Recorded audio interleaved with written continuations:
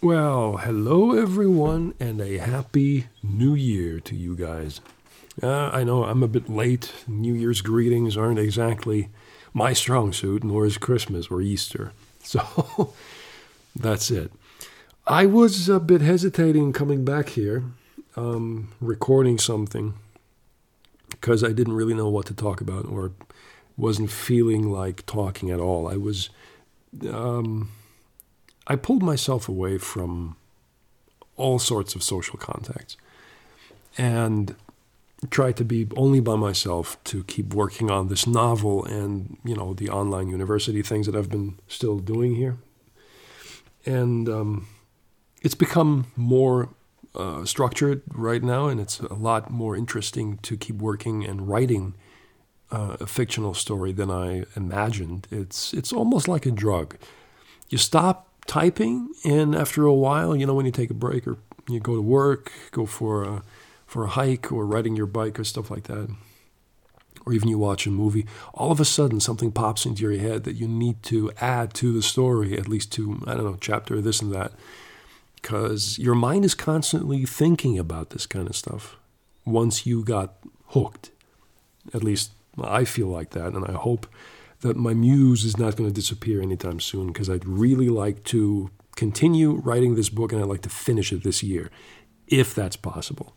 But I still have a ton of work to do, so I'm not sure if I can actually really pull through with it, but for now, the way I feel, the way I motivate myself to keep working on that kind of stuff is working, and is fulfilling. Actually, it's a very interesting feeling to write and describe the world that the character is in instead of drawing it. Because when you're drawing it, you're forcing your view on specific people, or pretty much anybody who actually takes note of all the details.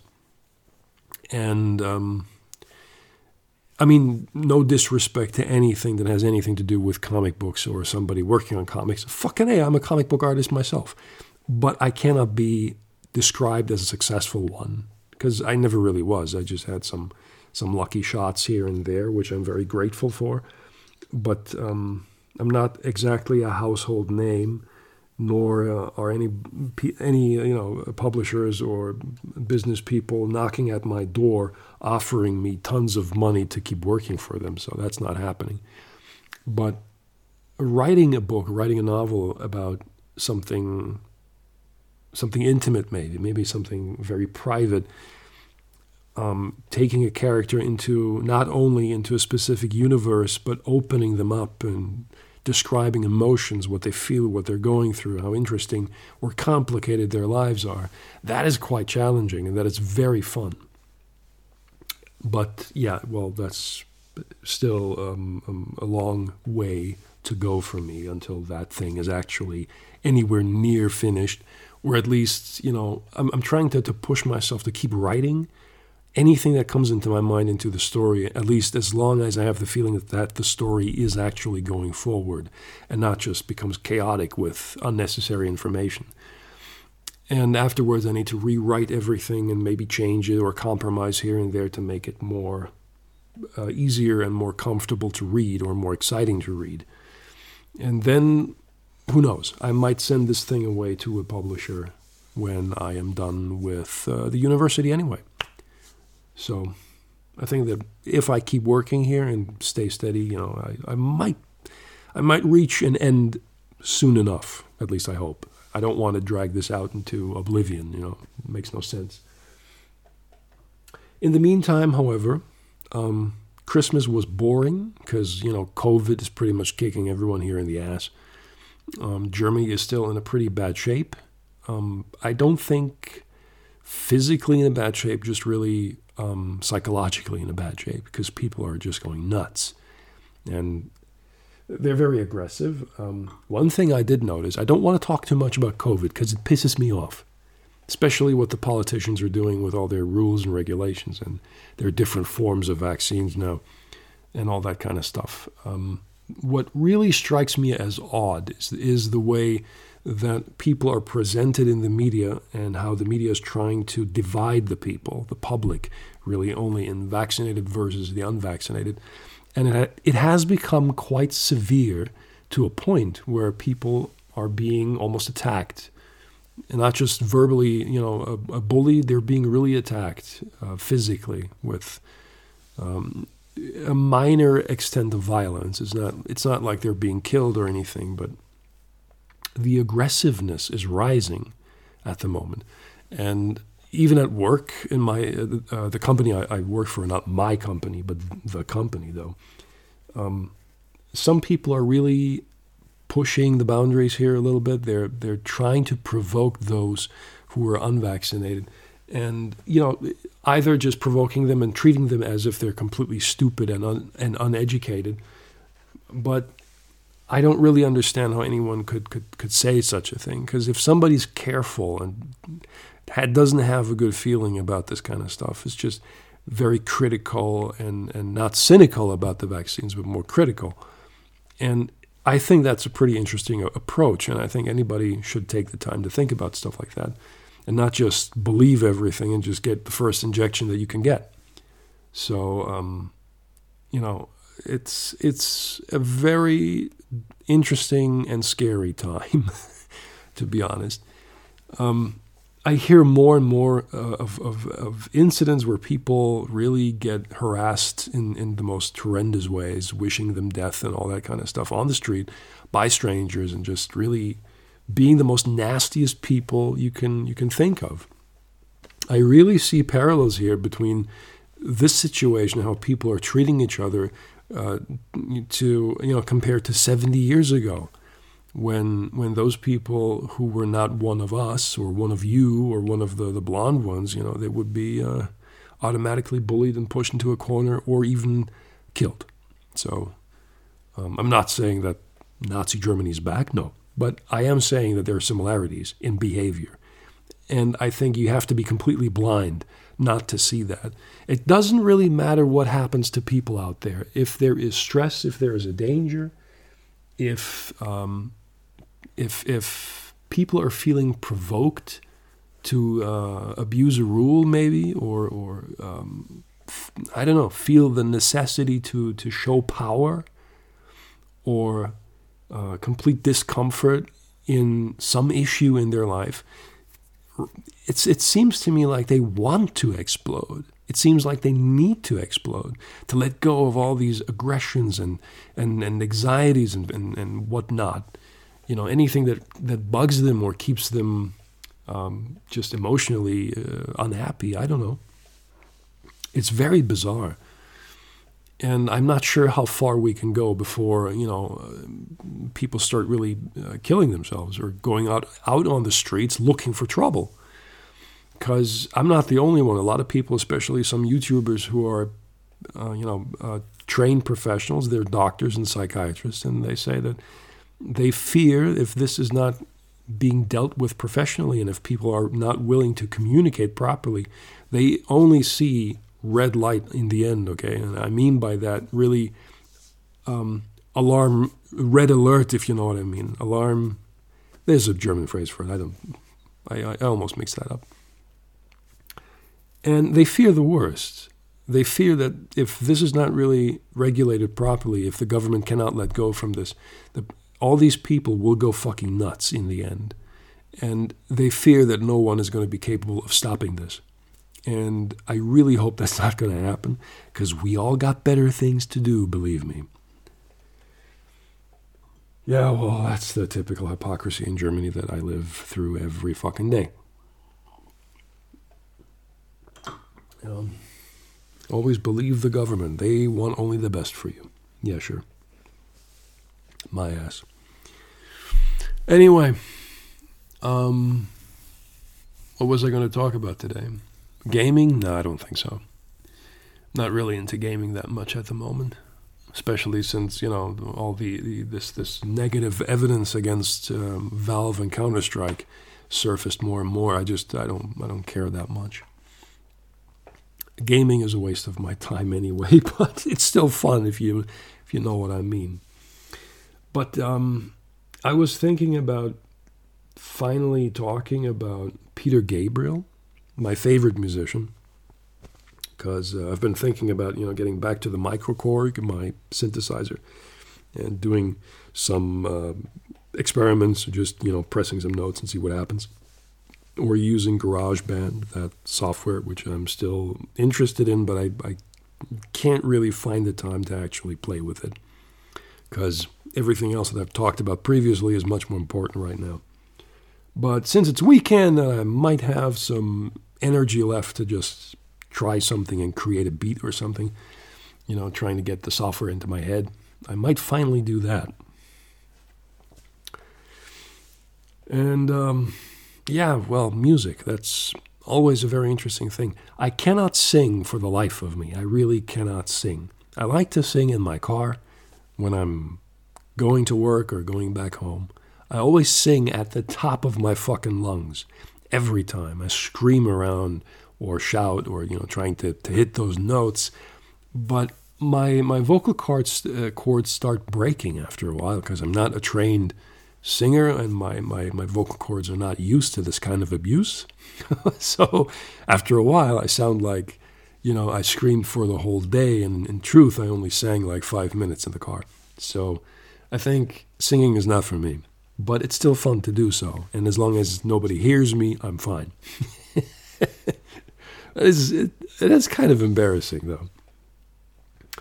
But music has always been a very important part of my life, and not so much in creating it, but at least experiencing it and sucking it up and using music to actually solve problems or going through issues and brainstorming certain ideas, because music can be so much more than just, party music to make you feel happy and excited about life or about love and all that kind of stuff.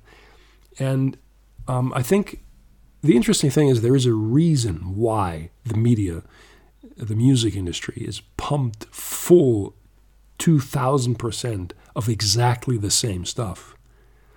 It's not just easy to digest. It actually creates something in your brain that you're supposed to fall in love with, and not just with the song per se, but with the whole idea of the message of the song, especially love songs, and there's a reason for it, and I'd like to get back to or combine that reason with the stuff I started with a year ago, I think. How long am I doing this podcast now? I don't know. It's just a couple of episodes, and it feels like I'm doing it forever. So I am drinking wine, by the way. It's a Merlot, just standard fucking wine. Nothing exciting. But I'm a highly trained professional, so I drink all the time. The previous podcast, I was ranting about my negative experiences with the spoiled female society that we have right now, making it very complicated to actually start a relationship, maintaining one, and trying to feel good about that too. And like I said, like I mentioned many times, if you haven't, you can listen to my ranting and me freaking out using many cuss words. And it's just not something that I can identify with anytime soon, and I'm not going to hunt for anyone anytime soon anyway. At least I don't believe so. I have no reason to. And that's why I'm doing all of this. I'm using the private time, the free time that I have in my private life to actually achieve something for moi, and only for moi, no one else. Okay? And if it works for other people, what I do, if I can benefit something from that, get something back, not just positive feedback, but maybe, only maybe, a tiny maybe, a financial gain from this, then it's fine. Then I did my job. Then everything is okay, and everything will come and fall into place from there. And even if not, I still had fun doing it. That's something I'd like to keep in my memory and focus on that more than anything else. But the music industry, here we go. So the experience that most people have made over the years, what many psychologists have been preaching for many years, treating their patients, is always every human being, no matter if male or female, every human being had at least that one experience where they met a person whom they never really got. in their lives. Maybe briefly, maybe an affair, if anything at all. Maybe they fell in love under very, stupid decisions where one of them was not really available, maybe in a relationship or something like that. Or they just met through work, and because you're colleagues, you can't really connect too well because one of the other might be afraid to do something they might regret, and jeopardize their job and all that kind of stuff. It's not easy in life. It really is not when it comes to stuff like that. But the point is, everyone had the experience that you fell in love with a person whom you wish would be on your side, would be in your life in an honest-to-God relationship, and that person got away. That one person that got away, that is the one thing that keeps the music go wild and keeps the jukebox busy year by year by year with the same fucking story about love. And it works every time, because every human being making these experiences, maybe even on more than one occasion, will sit down in a cafe, in a diner, or maybe just in your car, at home cooking, listening to the radio, and there's always that one song, at least one song, if not 10 or 20, that will remind you of those experiences. They will pop up those memories of the one that got away, and that's why that music is so successful.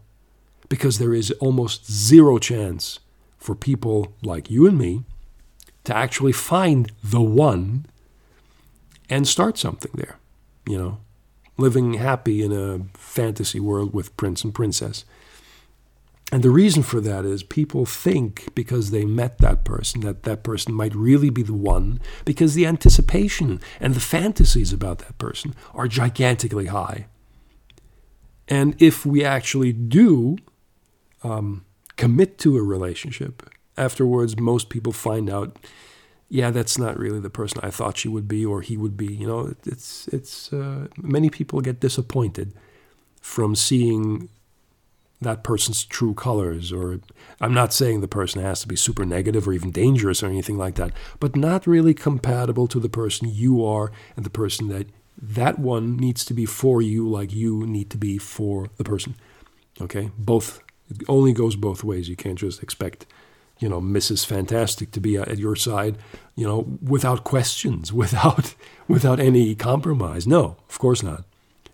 But still, I've met someone who I thought was the most astonishing, exotic, beautiful, mysterious woman I have ever fucking met in my life. And the only one who ever made my knees shiver. Ever. No one else did that. No one else managed to actually cause these emotions. Absolutely zero. Only that person. And I think that I spoke to that woman. Well, actually, she was a girl. We were both teenagers, and she was, I think, a year older than me. But, it didn't stop me from feeling the way I felt. And I did talk to her briefly, just primitive small talk. And I realized that she wasn't probably the most smartest person that I could talk to. But, the behavior of it was very weird, just this wannabe cool type chick. Even though she wasn't physically, and not the way she behaved or the appearance, the way she looked and smiled. But she behaved like that when her friends were around. So, you know how people can be, trying to show off somehow and staying cool or at least untouchable and stuff like that. But I don't know. I never could get that girl out of my head. She was, for me, only for me personally, the ideal form of female beauty that I personally can relate to and identify with at some point, at least emotionally. And I saw something in her eyes, the way she looked, that just made me shiver. That was an interesting, very fascinating experience, but very depressing in the end because I could never get anyone near her. And every time I listen to sad love songs that kind of trigger certain emotions in me, that memory always comes up. And I love listening to those songs. Especially, look, as an example, some songs would be from the most cheesiest singer in the world, probably Lionel Richie. He has he has dozens of tracks that just, bring back these memories many times, where I just start fantasizing about an interesting and beautiful life. A life that I will never have, for sure, but I still have these memories, and they mean something to me, even though nothing ever happened. But still, it was, no one really could ever match that. I know it's unrealistic to think that anyone could actually match exactly those emotions, especially when you're a teenager. You think highly of everything that happens to you in your life. You're over-dramatic. You just over-criticize things, or you just fall in love with the most weirdest person, probably. But if it happens, those emotions are quite intense because your brain needs a while to cope with those experiences. When you're older, like let's say 30, 40, 50, it's not the same. Quite frankly, it's never going to be the same. It's always much, much different because your brain has found a way or a technique or a mechanism to actually cope with those feelings much better and analyze them with more logic instead of just pure emotion, and go haywire through all of that. So I'm not saying that I would ever look for exactly the same kind of emotional connection to someone, or at least those explosion type of feelings, because they make you blind, Maybe I'm right and that person really was just no good for me or for anyone else. But I don't know, because I never had a chance. And I think lots of guys loved that girl, just really adored her, but only one person got her and married her, and I have no idea who that is. But as long as she's happy, both are happy, and they're living their lives and being healthy, I don't give a fuck. Okay, it's not my world anyway. It wasn't back then, and it's still not my world now, not with anyone. But that's the life I chose, so cheers to that. Well, the music industry always surprised me with colorful, extraordinary musicians making interesting titles. Some of them were just one-hit wonders and then disappeared into nothingness, and only a group of people, diehard fans, and those who actually grew up with the music recognized that band and the song. For example, Living in a Box. That song was a major hit. Not sure exactly in what countries specifically, but that band was really only famous or known for that one song. And I cannot recall if they ever created something more substantial, more meaningful than just this pop song, And that's where my personal experience started, with searching for interesting music, something that actually connects with me or causes emotions of some kind, not just the positive ones. I also like sad songs. I like them more than any happy song on earth. And when I was in my younger years during the 80s in Canada, I listened to pretty much anything that the radio would give away. We had a record player and a cassette deck, old analog technology, but it sounded beautiful. From my parents, a gigantic stereo system where my mom would play records from ABBA. Then, of course, ABBA. I mean, anybody living at that time would listen to those guys. The 70s were never dead. They just keep, maturing or something. And we had a record of Michael Jackson. I had a cassette from Michael Jackson, especially from Thriller, because one of the most gigantic albums probably ever made and produced, no doubt. I'm not a Michael Jackson's fan, but fucking A, that record was just awesome. And we had some of Phil Collins, I think. And, well, many other bands, especially, like Boney M, those 70s groups, which my parents were complete nuts of, especially my mom. My dad had more mixed feelings towards that kind of stuff. I think we had Gordon Lightfoot, too. Paul McCartney, probably, and maybe some old Beatles tracks, stuff like that. And much more that I can't really remember. But a lot of that stuff came from the disco times. While I personally was always listening to or trying to find sad music, something that sounds melancholic at least. And I didn't know what it was, really, that kind of music and the mood at the time. I just knew as a kid I liked listening to that kind of stuff. So I got hooked. And when I was, in my school days, 1986, there was Peter Gabriel with his Sledgehammer song. Now, of course, Sledgehammer is a very, very poppy, super positive song about sex, which at the time, not really many people knew. Because, most people didn't even know what he was singing about, because, he likes to play around with lyrics and be more creative in that regard. Not with all songs, but specifically with that one.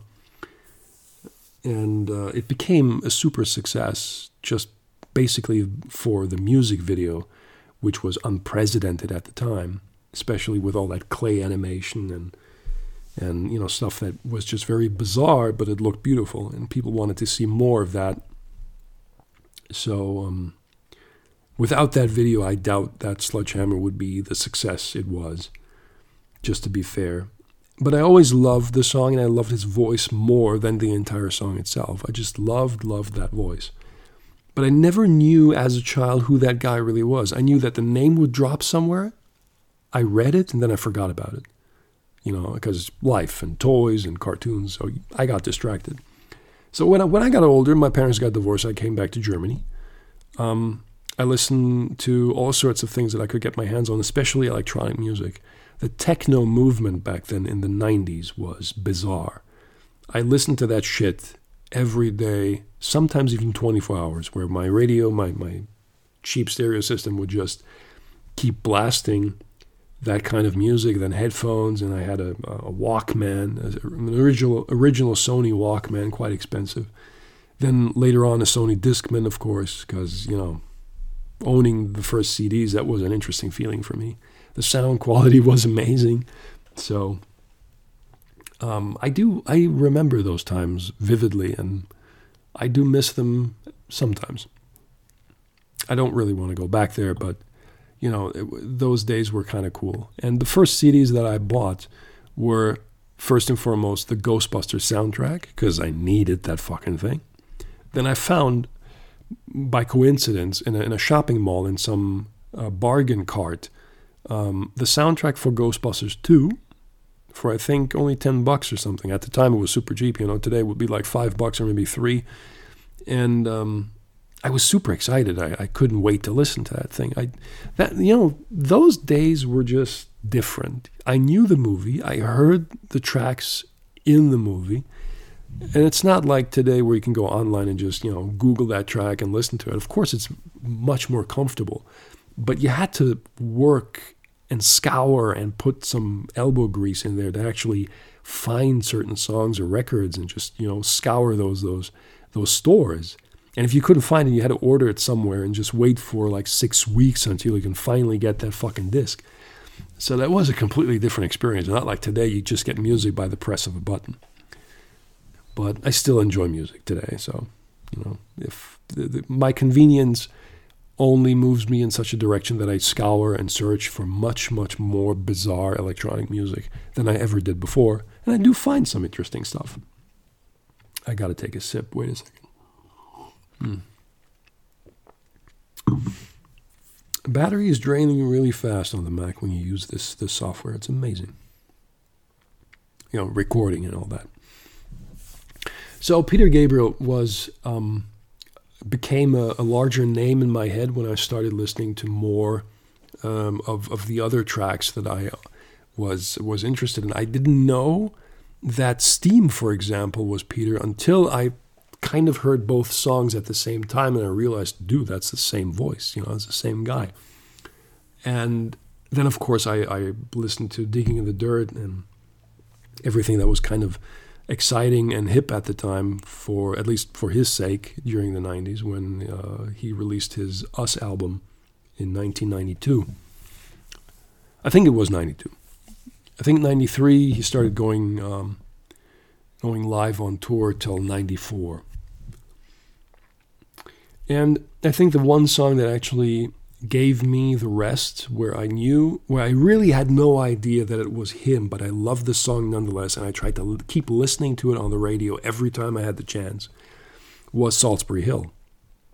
And at the time, during the 90s, when I heard that song more often, for whatever reason, was just playing sometimes endlessly on the radio every 2 hours or something, And for some reason, nobody seemed to mention his name. They just played that track in a mix of others and then briefly talked about it, maybe, by naming it a classic, the former Genesis frontman and all that kind of stuff. And until I finally realized that Gabriel was responsible for at least Sledgehammer when I was a bit younger, I immediately bought the 16 Golden Greats album that came out, where a bunch of interesting tracks were selected, especially by Peter himself, to not just push in chart music in there, but also some interesting tracks that were very powerful and like a hand signature that you could recognize from the artist, like songs like San Jacinto, about the song about that gigantic mountain, among other things, but the mountain is called San Jacinto. And then songs like Biko were, I think, also on that album. And something that struck me quite as a surprise was the track Czar, which is on the Passion album. The soundtrack to The Last Temptation of Christ with, if I'm not mistaken, it was William Dafoe playing Christ. I have never seen that movie, by the way. Never. I always wanted to watch it. I never got around to it. So I was intrigued by all those noises, those sounds, the way he sang, and just there's so much interesting stuff on that record alone for to go on that journey of exploration and find something that you might like because you've never heard anything like this before. And I got to tell you, for those who might be skeptical, Peter Gabriel was a fantastic, or still is. I mean, he's still a fantastic guy, no doubt. But in those days, he was a very fantastic explorer and sound designer, I should say, by exploring what he wanted to do, adding third world music to his tracks, adding certain instruments to the tracks, electronic devices, new electronic technology to morph sounds, to change sounds, and all that kind of stuff. And he was a pioneer in his own right. And when I discovered on that album 16 Golden Greats, when I played the first track, which is obviously Salisbury Hill, I was blown away because I found one of my favorite songs by fucking accident, by just buying that album. Then I realized, fuck's sake, I have got the right guy. And it was like destiny for me, if you know what I mean. I mean, I don't want to talk about higher power, but everything was so familiar. Every time I listened to that music, I felt I was listening to a part of me. So of course I got hooked. Of course I was happy and I couldn't wait to explore everything that he ever did. So I started, collecting my pocket money and just spending less for my computer and more on those CDs. And I kept buying one album after the other every time I had cash. So I started exploring, and then I ordered singles that were almost out of print. I tried to get them fast enough, and I started buying collector's editions, and I bought this, then that, and trying to get B-side tracks. And everything just kept growing into my mind. I became obsessed with his music. I'm not that obsessed today. I'm more admiring what he did. But at the time when I was younger, it felt like I was just discovering Christ, discovering a secret part of the universe that opened itself up for me. And I think anyone who is a diehard fan of anybody like Queen or David Bowie, Tina Turner, and all those great numbers of artists would probably say the same thing when they first realized who that artist is and that they can connect to that artist with their work and with their lyrics, the sounds, what they do, the way they sing. It becomes personal to you, and you cherish that. And of course, it goes for everyone who is kind of affected by any artist, really. And I've been following his work ever since I really got a better understanding of who this guy is and what he sings about. And the interesting thing for me, why I admire him so much, is every album is different. Every album still has the typical Gabriel signature that you can recognize. The style of singing, sometimes the weird, obscure choice in tunes and audio arrangements that he's very, at least to fans, famous for. That somehow never changes. But the topics and the style itself changes from album to album. It's always recognizable. Yeah, that's Peter, but still, the album is different. The songs are different. The tone is often very different. And I think his albums just get darker and darker over time, at least for me personally. Some would say that the album 3 or 4 might be one of his darkest, or not just dark, but maybe more serious and sophisticated. Some people say that his Security album, which is number 4, is one of the greatest achievements of mankind. You know, you could be right. I'm not arguing with you on that. It's a very interesting and fascinating album. But my personal favorite is the Us album from the 90s, because I was going through some rough emotional phases myself. Obviously, the first real exciting and overwhelming emotion of love that I just talked about was hard to handle for me, at least for my psyche anyway. So his music kind of helped me there, and coping with it at least as much as I thought was necessary, because I had no one to talk to. I did have friends, but they were not really very well equipped with this kind of situation, especially when it comes to girls, or when you had family issues because of problems with your parents. The fact that I was still going through this divorce phase of my parents, where I never really understood what the hell was going on. And my dad at the time was a lot more active, of course, younger. And even though he lived in Taiwan at the time already for a couple of years, he came back to Germany more often, like twice or 3 times, for family reasons, than seeing us, doing some adventures, going on road trips and stuff like that, going out eating, having parties, celebrating New Year's or Christmas and stuff like that. He tried to be at 2 places at once, which was very stressful for him, not just working all the time, but he did try to do something, and I do give him credit for that, for not giving us up completely. But raising us was not really part of his job anymore. That was my mom's job, and she did a miserable job. Let's put it like that. It's honest. I'm sorry. I can't help myself. I cannot lie about stuff like that. She did a poor job, and that's the end of it. But something that has always been very, very, very, very painful for me was to be excited to see my dad again, trying to connect to him somehow, and then letting go again for God knows how many months. Or now even years. I haven't seen him for 3 years.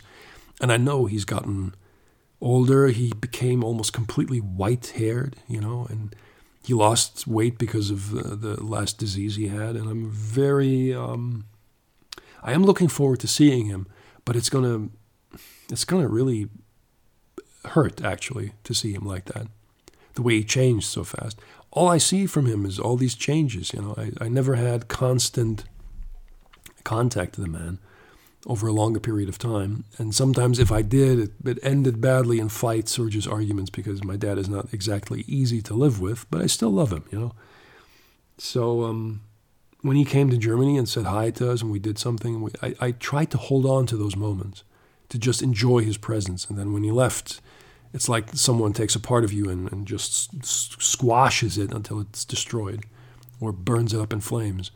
And half a year later, when you see him again, it's like he changed, and you can see the changes.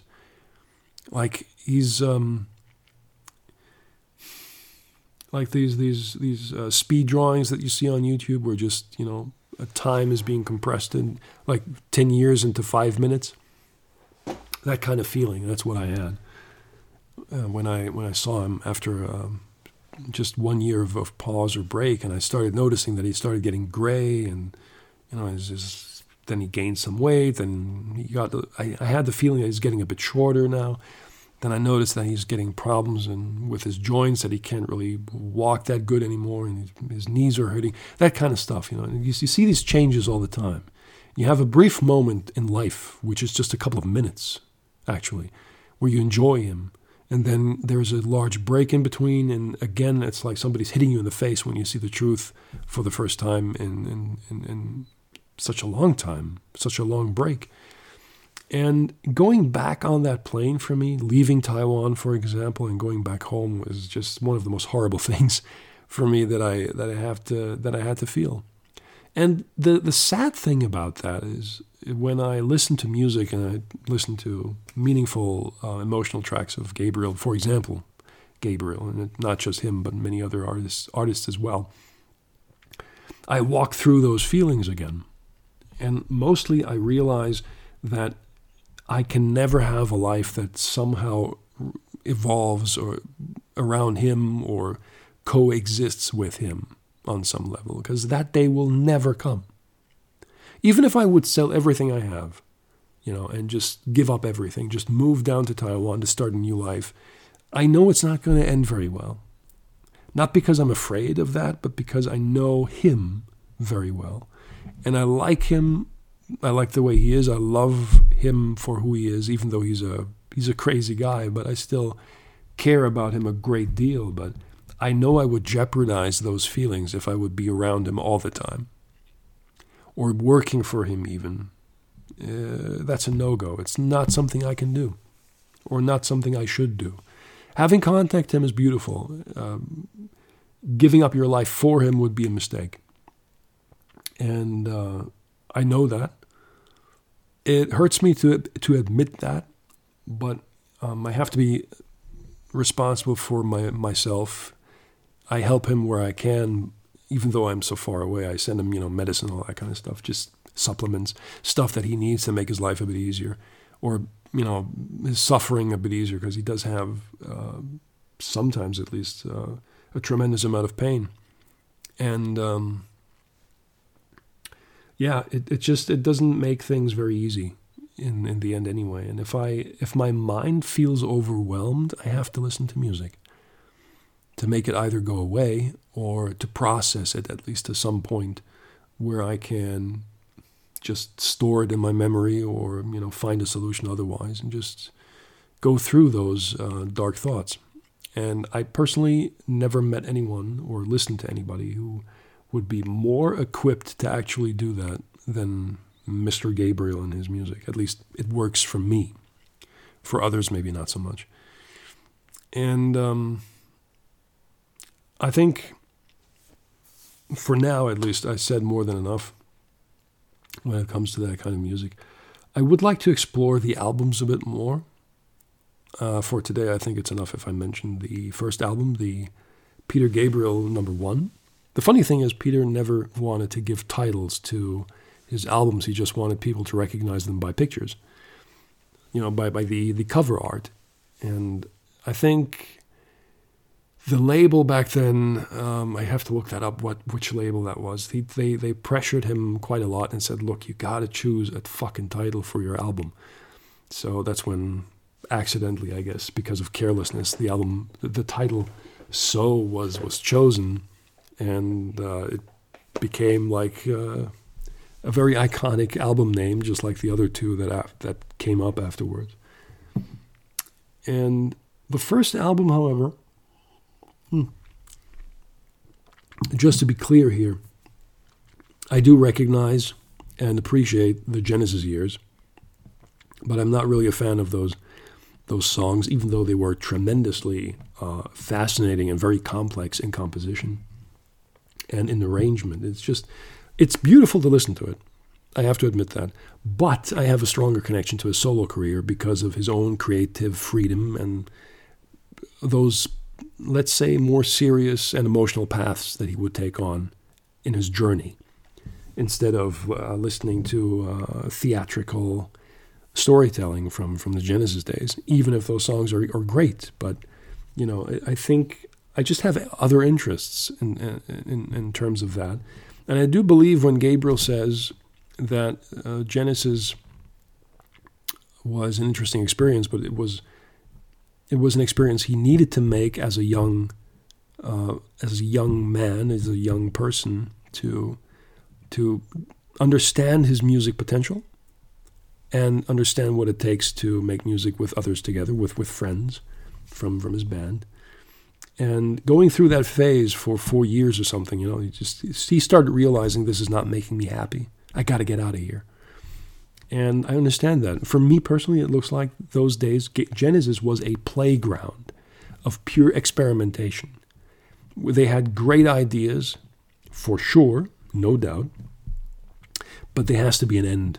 And I'm glad that Gabriel took that end and started something much more substantial than what Genesis brought to the table. And they did bring a lot, but, let's face it, there is always some kind of evolution going on. There's always development and progress in human life.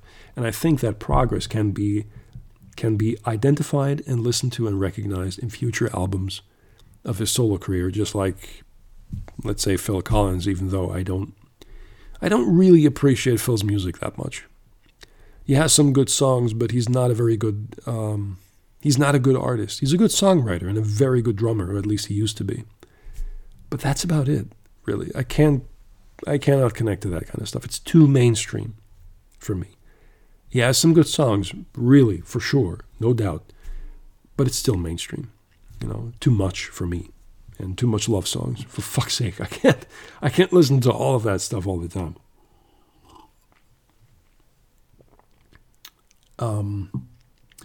The first album which is identified today or recognized as Car, because you see more like a negative, no, it's not negative. I think it's an oversaturated black and white picture where the color is still, from the color of the car, blue is still recognized, while everything else looks like it's black and white. With crystal-like eyes, I think. Wait a minute, what am I talking about? Is it the same picture we're talking about? I could have sworn I saw something like that on a different album, or something that was shot for promotion material. But anyway, you see the car, anyway. I could pull out the album, I have it somewhere here, but I'm too lazy to stand up. The album was released in 1977 and features some interesting, partially experimental songs that have a theatrical connection to, or a theatrical style from what he learned through Genesis and what he experienced there. For example, Down the Dolce Vita and Slow Burn would be a good example of those things where he combined or tried to explore a potentially good rock song or a rock and roll arrangement of that song and then add theatrical elements to it, which made the songs quite interesting. But they're not one of my favorites. I just want to, if I go through these albums here, and if you're interested in anything at all that has something to do with his music, I can tell you personally what I like about the album the best, my favorite songs and why I listen to them, and I would end there. And maybe next time when I find the muse, I'm going to talk more about album 2, 3, 4, and 5. And so maybe about all albums, maybe, I don't know. For now, I think I've been talking for almost an hour, and I should stop. Or maybe I should stay here and undress myself and start stripping. Maybe you guys would then probably listen to me more often. I don't know. No, I'm not going to do that, for fuck's sake. I look disgusting. Seriously. Physically revolting. And the wine is very tasty. At least by now, anyway. The glass is almost empty. The first album had the signature song, which became an all-time classic, Salisbury Hill, which is, it's a monumental song. It's a song that was written, as far as I remember him saying, quite quickly, in just a few days or 2 weeks or something like that. And it sounds mainstream, but the tune is more melancholic and more mysterious, I think, than what most people believe the song to be. Yes, it sounds very positive and very, very dance-worthy, so to speak. Every time when I went to his concerts, I mean, everybody was starting to dance when that song came up.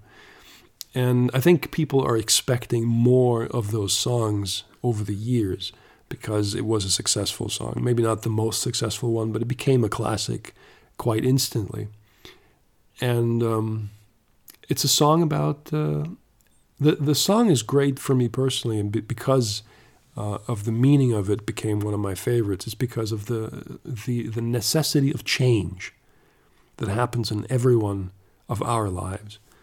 And it's about letting go of the past to make space or be susceptible and ready for something new in the future. And that's why I love that song so much, because it's true, really. And that gave me clarity to let go of things that hurt me, things that I could not change, and make space for something new, to make change happen to me personally that was necessary for emotional survival. So that's why I listen to that song even today, quite often in my car. You can't go wrong with Salisbury Hill. I'm sorry, it's just fantastic. The other song that would be tremendously important on that album would probably be the last track, which is Here Comes the Flood. The original version is much louder. It's played heavier and I think more dynamic with an interesting guitar riff at the end, I would say. Or at least every time when the song became very emotional, when he sang his lyrics, Here Comes the Flood, we're going to say goodbye to flesh and blood or so. So that track is well known amongst fans, but becomes, for me at least personally, a completely different level of music or songwriting when the piano version was released with the album 16 Golden Greats, which was, for me, just like an epiphany, really. It was like... it was so deep and so emotionally staggering to listen to that song. It really caught me by surprise when I heard it the first time. And then when I compared the album version to the piano version, I was a bit disappointed, to be honest. Not that the song is bad. No, of course not. But I think the song becomes much more powerful in its quiet piano version. By far. It's really, I really do not believe there is any comparison here. It's a statement that he makes. And I'm not even sure really what that song is supposed to be about. I never read anything specific about that song. And if I did, I probably forgot. But for me, it has just individual quality and meaning. Just like pretty much for everyone else who's listening to mythical songs or something that makes space in your brain to create your own meaning, which is one of the reasons why I like to listen to ambient music. But that's another story. We'll come to that some other time. I think those two tracks are, for me personally at least, the ones that stand out the most. I like listening also to Modern Love, which they made actually a music video off of that. I think it was the first music video of his career as a solo artist anyway. And you see him dressed up as a football player or something, or like an ice hockey player with, the uniform and the helmet and all that. I think it was ice hockey. And he's riding an escalator for whatever reason, and they thought it was a cool idea, so they just shot a very weird and pointless music video, to be honest, where, somebody tried to be creative and they did something interesting, and it's a bit frowned upon or laughed at in today's point of view. I think only a tiny minority would really see this video as a piece of art, because it's probably not. The song is great, maybe not a golden great, but for fans, it's just one of those signature songs where Peter was experimenting with his vocals, what he could do with his high-pitched notes, and just being louder than normally he would be, I think, and trying to create a very modern love song, which over time doesn't sound like a very modern one, but he sings about being rejected all the time by somebody specific, or maybe by multiple women, I don't know. But what he sings is pretty true, and I think it goes for all of these songs that cover some form of love issue or relationship issue. And I'm thankful for the fact that Peter never really wrote too many of these songs, of typical love songs, because most of the songs that he sings about, there are elements of love in those songs, but they're not blatantly obvious, if you know what I mean.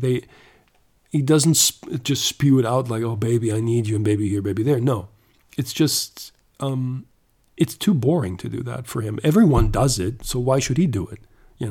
And he said himself, he just wanted to do things different. He wants to sound different. He wants to present something different. And I admire him for that, for not copying someone's work. And if anything at all, maybe borrowing it or being inspired by it and then creating something from it. That makes sense, Because to be honest, it's really hard to come up with something very unique. And some people do that. But everybody gets inspired by something or someone or a song that you heard. So creating a song out of complete nothing is, I think, a lie, pretty much. I think the only people who could actually do that were people like Mozart or, Beethoven, because they created an era of music that no one else did before.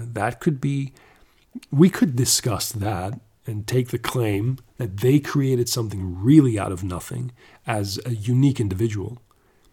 Okay, I get that. But for, today's artists, they have so much music to choose from, to learn from, to listen to, and it ultimately shapes your opinion and your mind to some degree. And I think it happened the same with Peter, just like with everyone else.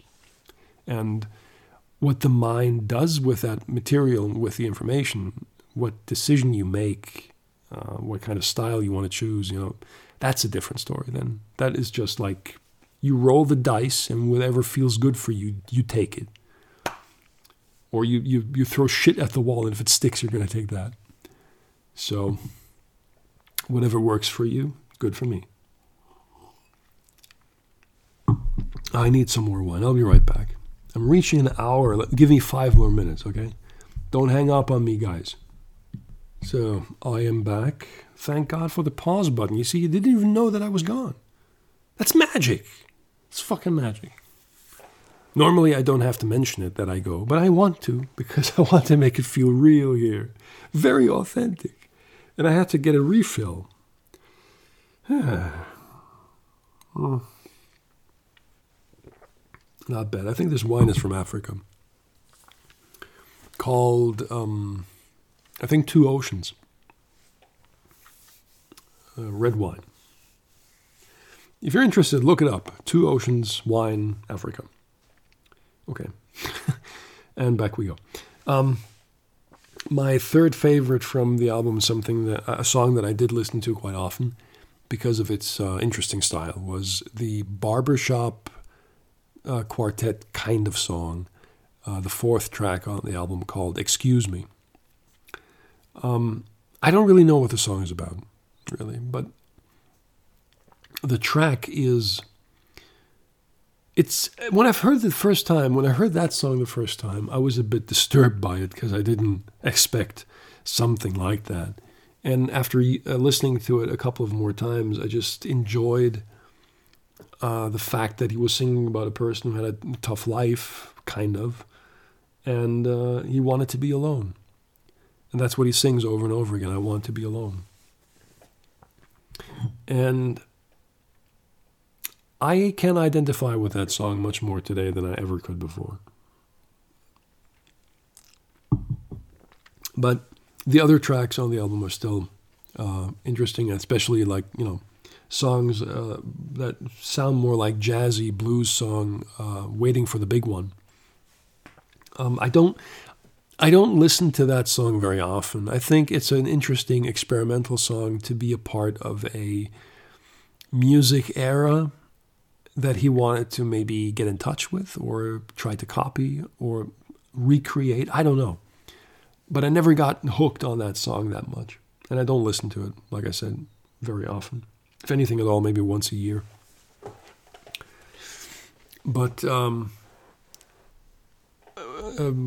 another song that I almost forgot, and I'm sorry about that, was the first track, Moribund the Bürgermeister, is a song that is a song that sounds more like a story and is very theatrical in its presentation and execution, which does ring a bell a lot to the Genesis era. And I think it's very hard to shake that kind of stuff if you did something right the first time around, and you're trying to be yourself, only yourself, not the band, by creating only the stuff that is in your head, then I think the influence of those Genesis days was very big on him during the first album. The second album, not so much. And the second album is, to be fair, and I don't want to step on anyone's toes, I think it's the worst album of his entire career. And I have to look into that a bit more for next time to explain why it sounds the way it does. But it's not like it's not that the songs are all bad, but the way they are sung and the way they were produced, that could have been done better. And I think Gabriel knows that. And if he ever sings the old songs from those days, today he sings them a bit differently. If he ever sings them again. That's the other question. Because the guy is over 70 years old now. He's moving to 72, yeah. Fucking A.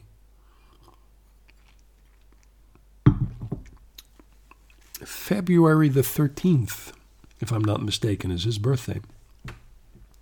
Gotta look out for that. Maybe new information is going to pop up from his new album. He's working on one, so he says, for almost 20 years now. And I hope that it will come out someday. I'd like to see Gabriel make a statement in music once more as the legend that he is, just for the sake of it, for the hell of it, He doesn't have to prove anything, but his influence, his mind is gold, even at his old age. So that's enough for now. I'm going to get back to my desk. I'm going to listen to music. Maybe Gabriel again, I don't know. Not sure. I'm trying to get some creative thoughts out of my mind for the next lines and pages that I need to write, and I'm looking forward to that because I'm getting more and more ideas to flesh out the first half of the book, while the rest is, I know how it starts. I am not quite sure where it goes from there. But it's like, creating, it's like you're creating a child of some sort, even though I never had kids, but it starts growing on you and it becomes more colorful and develops personality. I just hope someone out there might like that book too, and not just me personally, if it ever gets finished. Well, that's all for now, guys. This year is young. We have a lot to learn. We have a lot to do. And the pandemic is still nagging at our fucking testicles. We got to do the best we can to deal with this shit and find solutions that work for all of us. Let's see what happens. In the meantime, try to stay calm, try to stay cool, keep a clear head, be kind to each other as always. Because why be mad? Why be angry? For what? Right? Makes no sense. And drink a wine with me. Or with your friends. With your family and loved ones. Okay, hang in there, guys. Take care of each other, and bye-bye.